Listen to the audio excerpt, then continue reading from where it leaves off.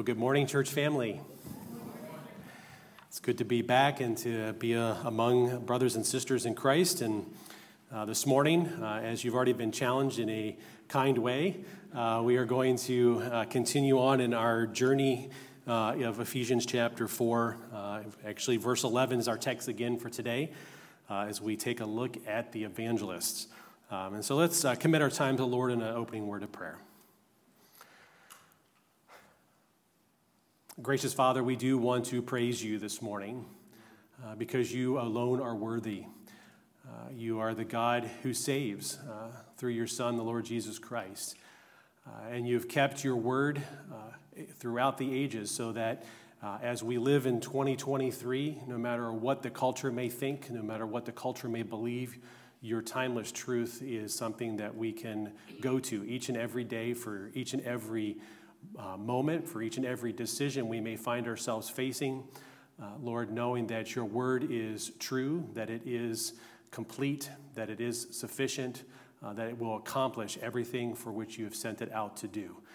And so, Father, we thank you for that because it is a great comfort to us as believers that we're not just saved and running around not knowing how we should live this life you've called us to, but you've given us instruction, you've given us encouragement and hope, and you've given us your Spirit to guide us in all of that.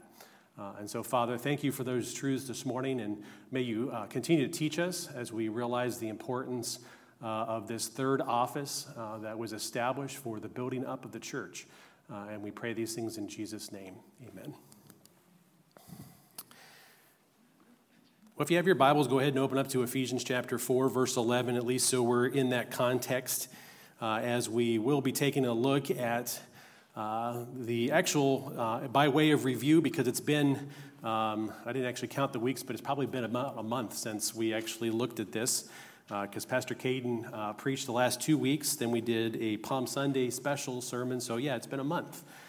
And so just so we're aware, we're all on the same page in case you weren't here for those first two offices of apostles and prophets. Verse 11 of chapter 4 starts by stepping out into what we would consider the sovereignly given gifts that Christ has given for the building up of the church that he has purchased with his own blood. We went to 1 Corinthians chapter 12, verses 4 and through 6, as well as 11 and 18. And I'll read those to you so that you can see as we speak to these variety of gifts and to see that it's God who gives them. They are not man's to determine. They are not man's to say when they start or when they finish, what their frequency is, what their use is. That is God's alone. There in 1 Corinthians chapter 12, starting in verse 4, it says, "Now there are a variety of gifts, but the same Spirit. And there are varieties of service, but the same Lord. And there are varieties of activities, but it is the same God who empowers them all in every one." So without exception, every gift that is given by God and empowered by God. Otherwise, it is a false gift and used in a false way, not glorifying God. Verse 11 goes on to say, "All these are empowered by one and the same Spirit who apportions to each one individually as he wills." So in other words, we don't go to God and say, "God, I want this gift." God says, "No, this is the gift that I've tailored for you. This is the gift that you are going to be given and be used for the building up of the church." Verse 18 goes on to say, "But it is God arranged the members in the body, each one of them as he chose." So it's no mistake when we look at Ellington Baptist Church of the gifting that he has given to this body of believers. God has gifted individuals in this church, each one of you, because each one is apportioned a gift. So if you're a believer in Jesus Christ here today, you have a gift from God. The question you need to ask yourself is, am I using that gift? Because they weren't meant for our own individual, enlightenment. They're not made for our own individual building up. They're actually used so that we build up others, and as we build up others, they build us up. God made it that way so that he removed that selfishness that can be had with us wanting to do things our own way, wanting to, elevate and build ourselves up. But instead, as we build others up, then we are built up. And the thing is because God is the one who arranges these in the body, because God is the one who chooses them, and he is the one who empowers them, then just by logic, Christ assigns their use, their frequency, and their tenure. And the reason why that's important, we took a look at last time, was in relation to the first two offices that are in the text, that of apostles and prophets. We went ahead and defined what each one of those were, and we're not going to go into the full detail of that, other than to say that apostle is one who is sent out as a messenger of Jesus Christ.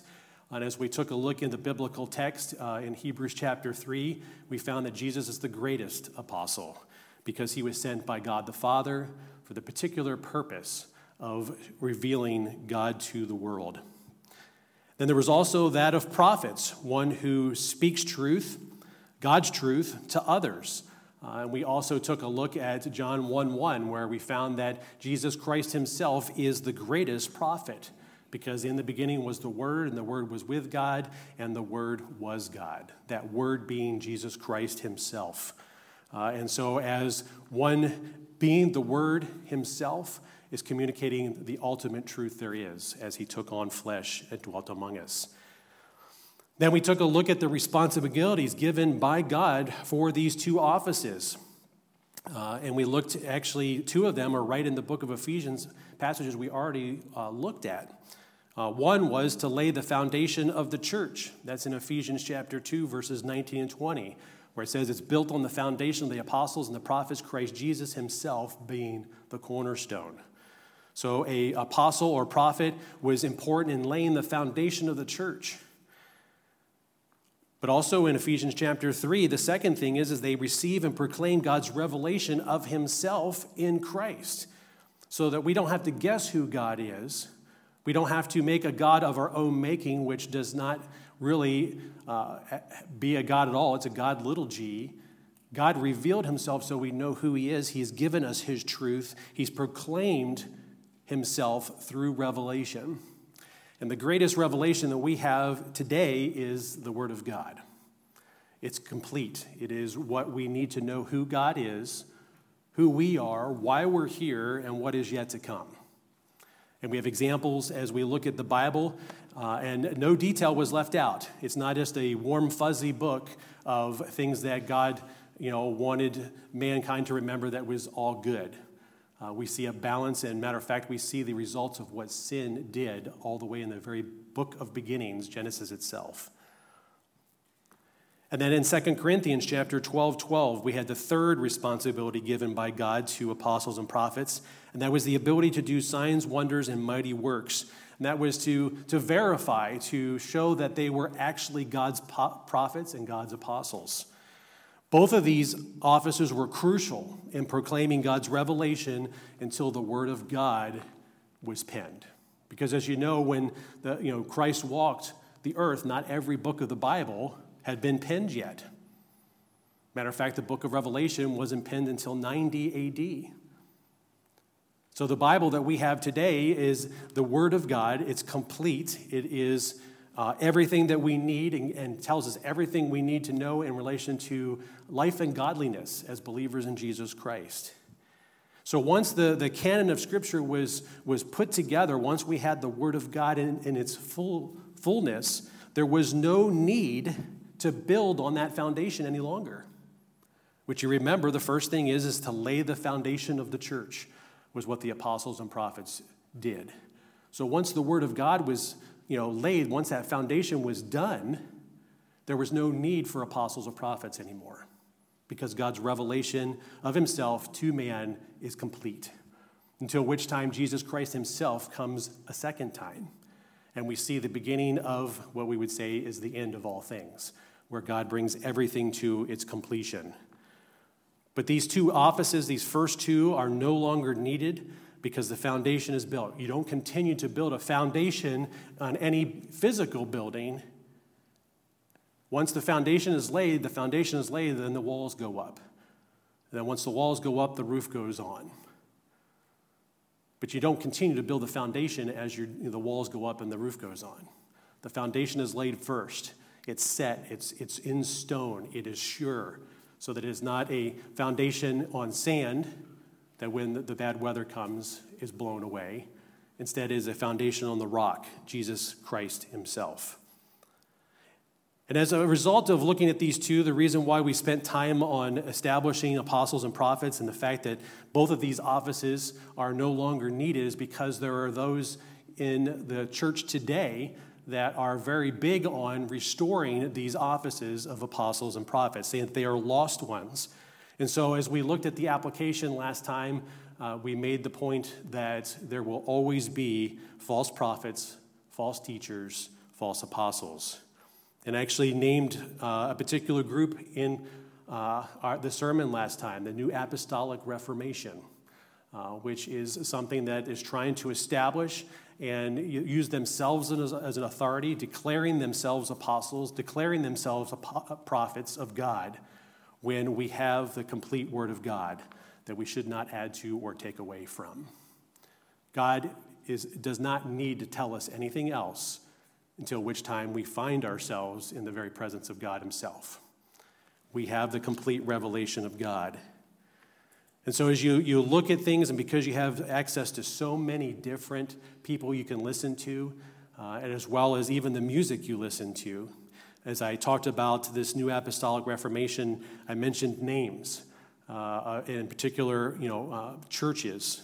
Mike Bickle and the International House of Prayer, Bill Johnson, Bethel Church, Brian and Bobby Houston of Hillsong, and Dutch Sheets, just to name a few. And those are people that we need to be aware of. We need to see that when someone says, well, God told me this, and you should obey this because it came from God. And if you question it, then you're questioning God himself. See, the thing is we have the revelation of God. It is finished. It's in its fullness. God told us everything we needed to know. Even things that have not been fulfilled yet, things we're waiting for, the second coming of Jesus being one of them. So we took a look and we said that the Word of God is complete. That phrase sola scriptura, the fact that it is the Scripture alone. It's not the Scripture plus someone's new prophecy or someone's new, apostolic declaration that they say God told them. It's the Word of God itself. Period. Nothing added to it, nothing taken away. Because as we know, it says scripturally, our faith is settled. It doesn't need to be updated. It's complete. Because God is complete. Because God does not lie. And God has told us everything we need to know. Are there things that God knows that we don't? Yes. But that's what makes him God. God has told us everything we need to know. And last, we talked about God's kingdom is not of this world, because that movement and other movements today are seeking to, bring God's kingdom to earth, to have heaven on earth. Well, Jesus made it very clear that his kingdom is not of this world. And this is not our home. We're still here living in it, and we live in it according to the word of God, which he has given to us as we await things that God has promised, and we know that he is faithful and he will do those things. But it's important for us to hold to these truths, because otherwise, as we'll find here in coming weeks, we'll be tossed to and fro. We'll believe what someone says just because they say, God told me this. Well, see, the scriptures let us know that the canon is full. It is complete. Our faith is settled. There's nothing to add to it. Which brings us to the third office. This third office and then the fourth office, which is actually a combined pastor-teacher office, are offices that are in operation today in the church. And the first one there that's in operation, which is the third in verse 11, is the evangelist.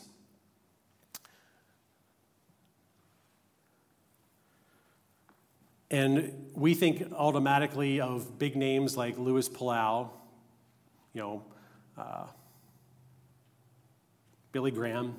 I'm having a mental block there for a second. But we think of people that have been given the gift to be a preacher of the gospel, and therefore it's reserved for them to go and preach the gospel. Well, we're going to take a look at that premise as we take a look at this particular Greek word, and we look at how two other instances of the same Greek word or Greek stem being used shows us the importance of evangelism.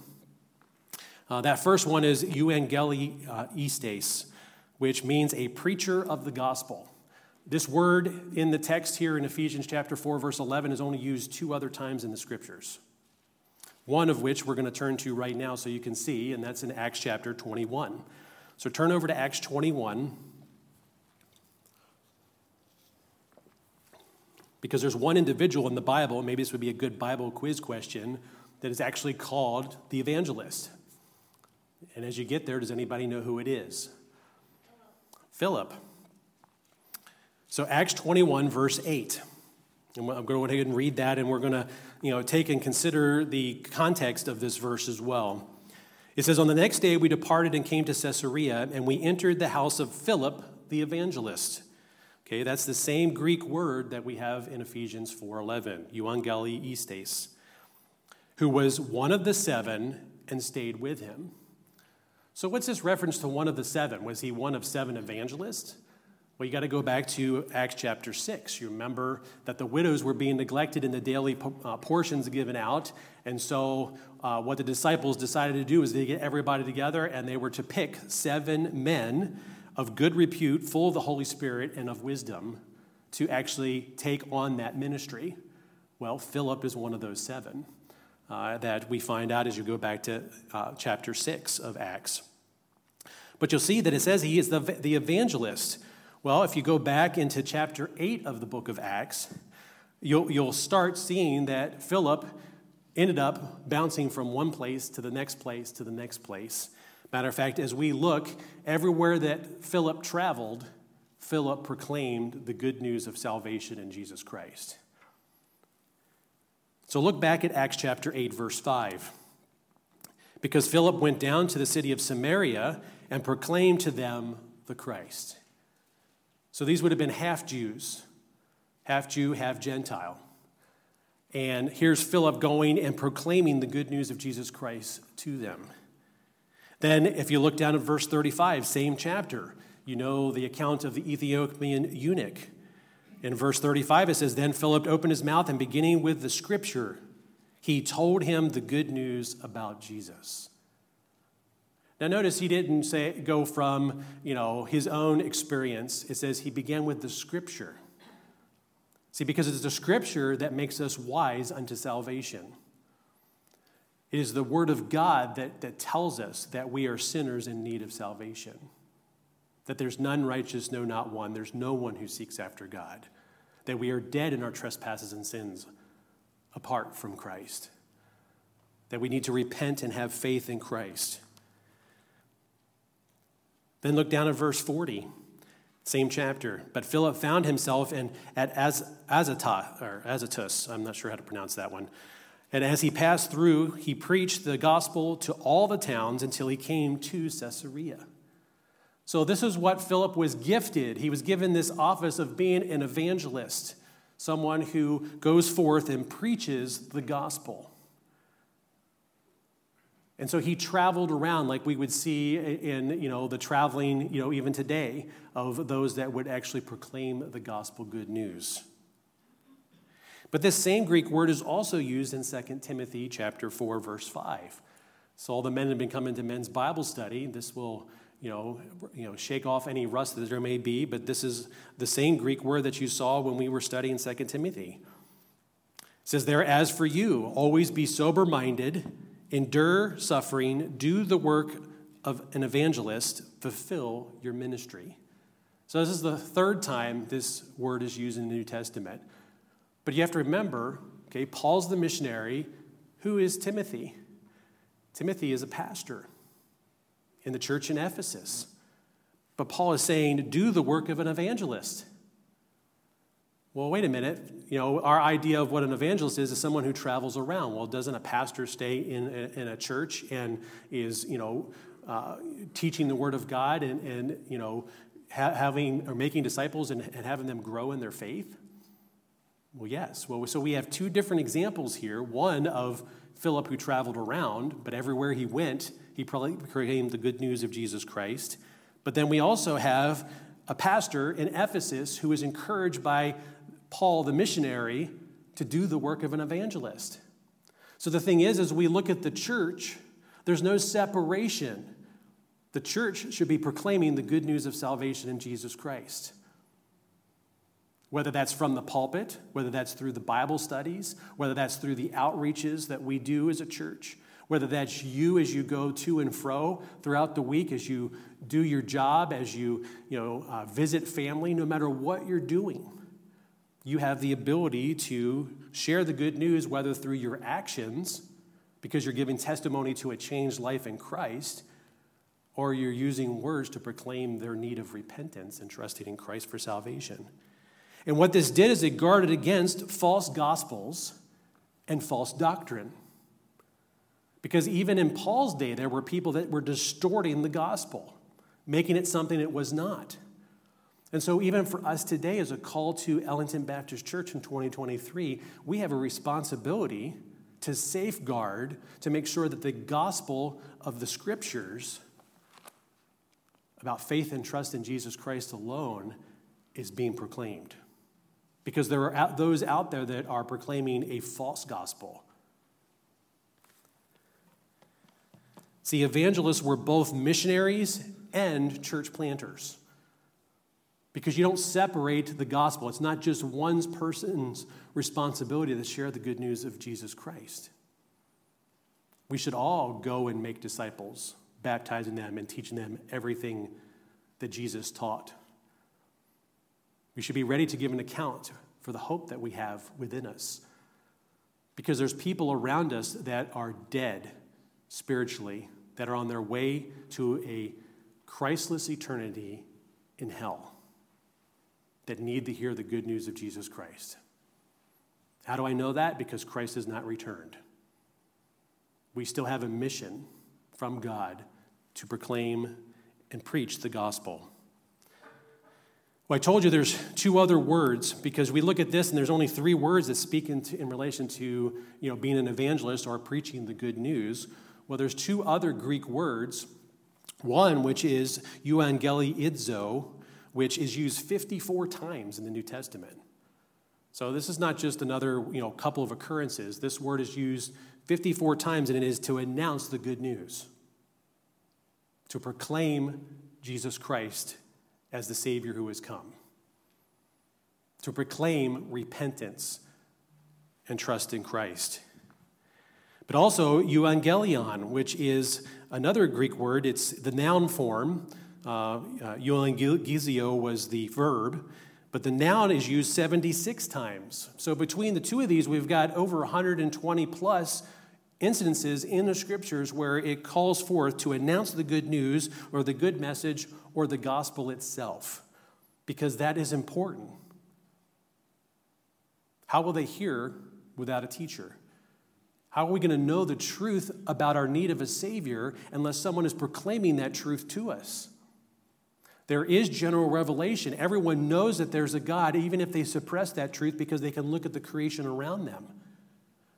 But in order for them to know that there is salvation in Jesus Christ, someone needs to tell them. Someone needs to share with them, to announce that good news, that good message of the gospel.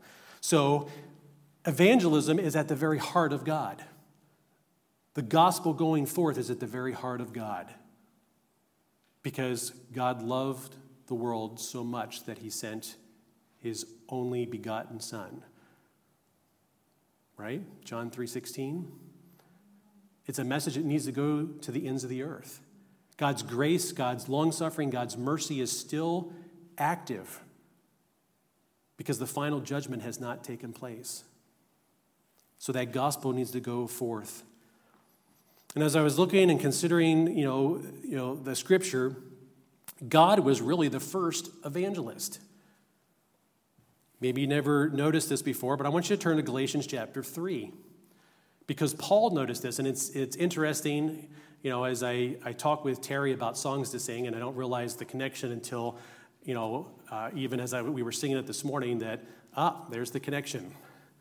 Because it talks about, the fact that they're ancient words, that the scripture is going forth. Okay, Paul recognized this in Galatians 3, starting in verse 7, because God was the first evangelist. It says there in verse 7, "Know then that it is those of faith who are the sons of Abraham. And the scripture, foreseeing that God would justify the Gentiles by faith, preached the gospel beforehand to Abraham, saying, 'In you shall all the nations be blessed.' So then, those who are of faith are blessed along with Abraham, the man of faith." This is a beautiful verse, and I honestly never recognized that the gospel was preached beforehand to Abraham. So how was the nations blessed in Abraham? Well, we know that the Messiah, Jesus Christ, would be from Abraham, going all the way back to that promise. And Paul is recognizing this enough, and you notice it says in verse 8, "And the scripture," capital S in your text. Paul recognized the importance, the supremacy of God's word, so much so that he says the scripture, which we know is what? According to 2 Timothy, God-breathed, right? So this is God's word to us. The scripture, foreseeing that God would justify the Gentiles by faith, preached the gospel beforehand to Abraham. So just as Abraham believed and it was reckoned to him as righteousness, as he looked forward to what would be the Son of God taking on flesh and dwelling among us, we look back to that.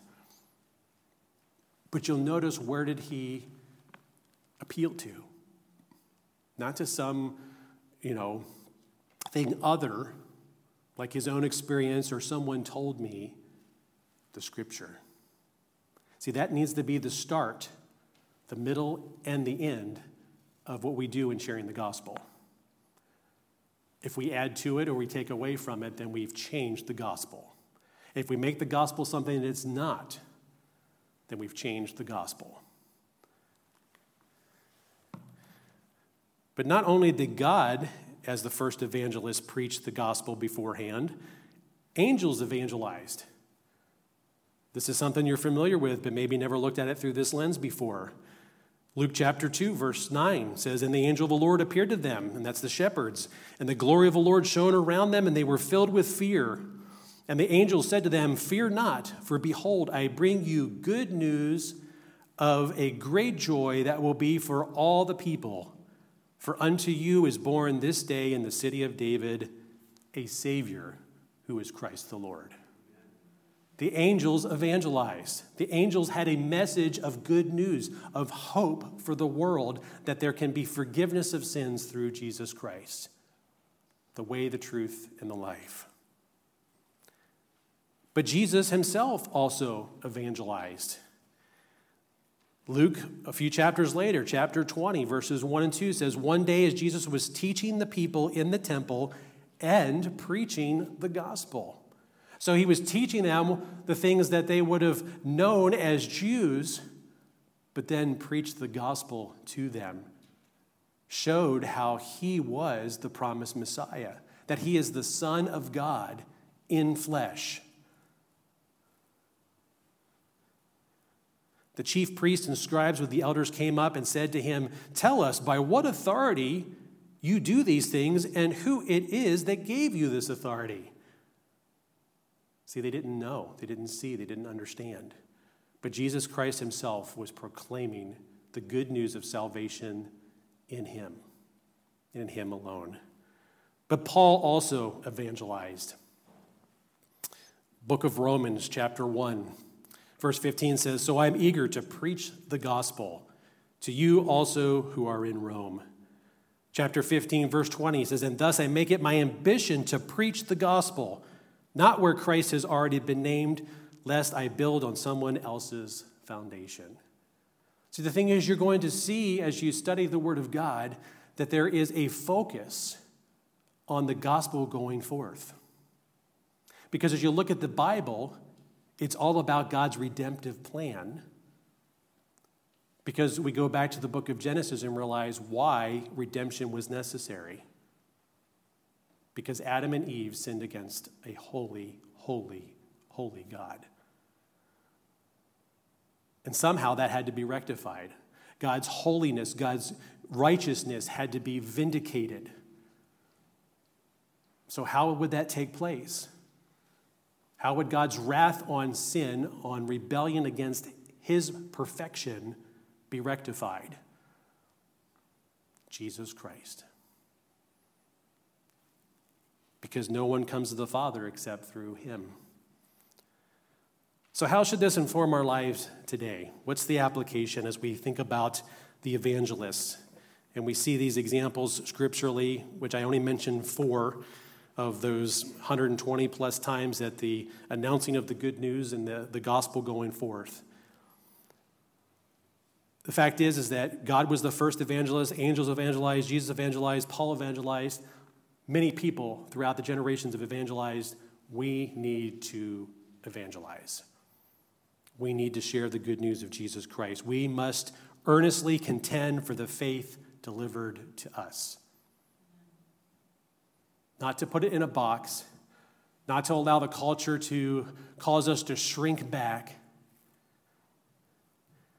but to, with Paul in Romans chapter 1, verses 16 and 17, say, "For I am not ashamed of the gospel, for it is the power of God for salvation, to everyone who believes, to the Jew first and also to the Greek. For in it the righteousness of God is revealed from faith for faith, as it is written, the righteous shall live by faith."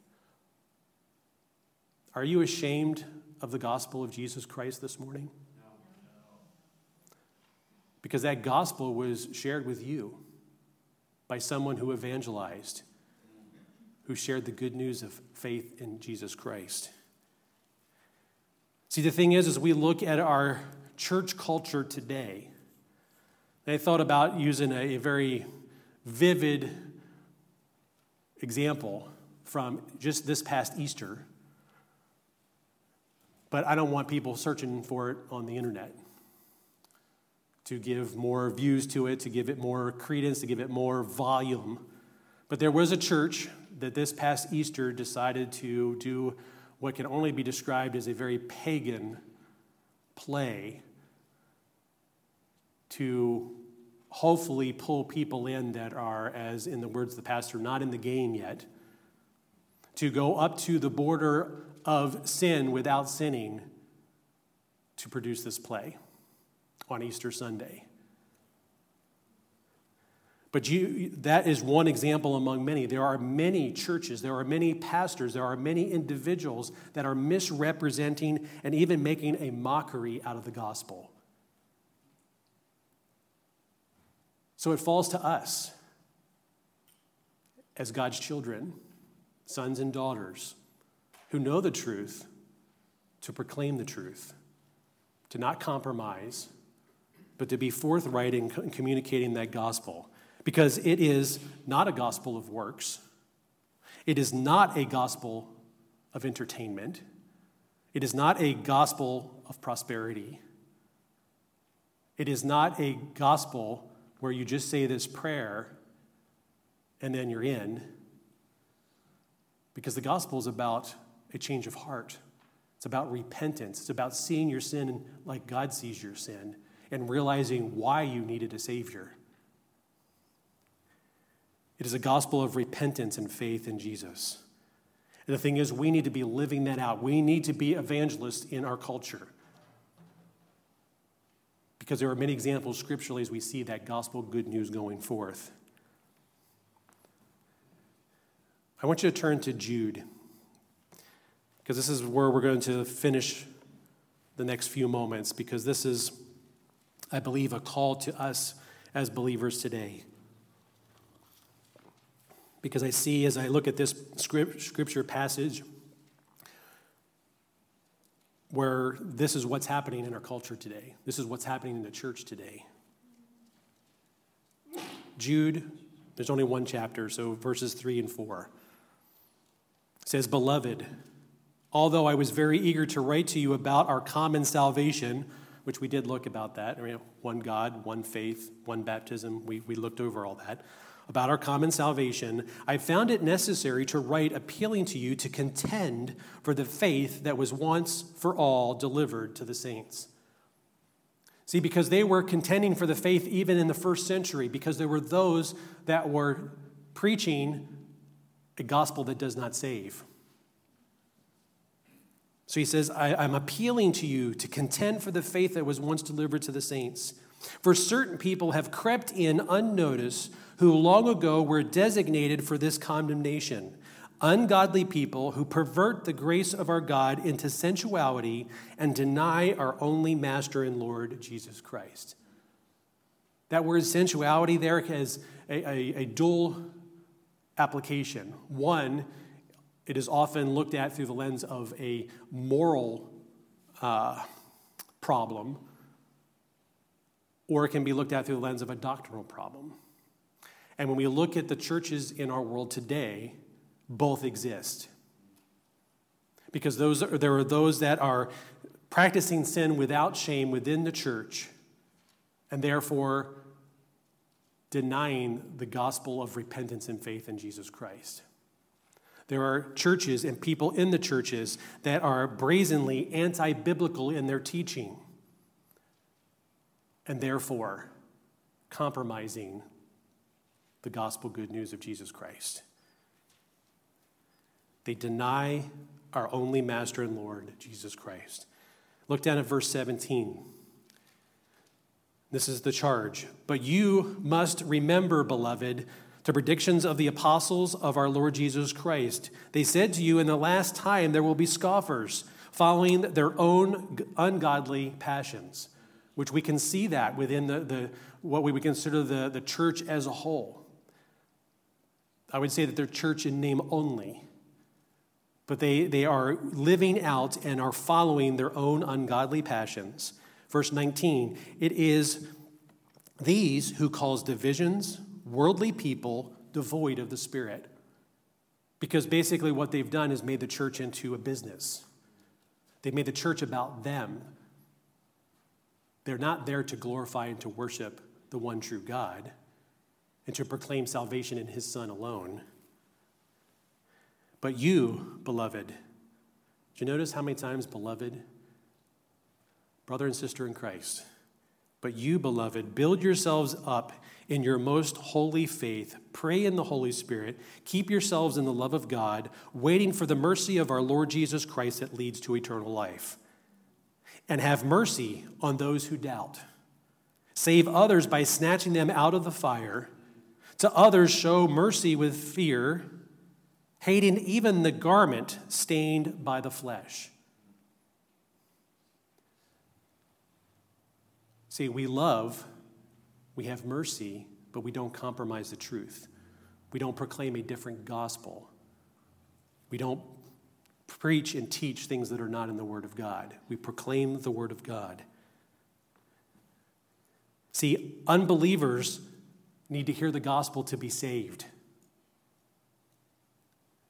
You and I as believers need to hear the gospel to remember who we are in Christ Jesus and to remember that we have a commission to preach the good news of salvation in Jesus Christ, to give hope to those who have no hope, and watch God change them from the inside out. In the glorious benediction, verses 24 and 25, now to him, God himself, who is able to keep you from stumbling and to present you blameless before the presence of his glory with great joy. To the only God, our Savior, through Jesus Christ our Lord, be glory, majesty, dominion, and authority before all time and now and forever. And all God's people said, Amen. Amen. Let's stand together, church family, as we close out our service this morning, as we remember that we have a responsibility to share the good news, because there's still those that need to believe. Not to believe a lie, not to believe a gospel that is false, but to experience redemption in Jesus Christ. And so as we close this morning, let's sing How Firm a Foundation.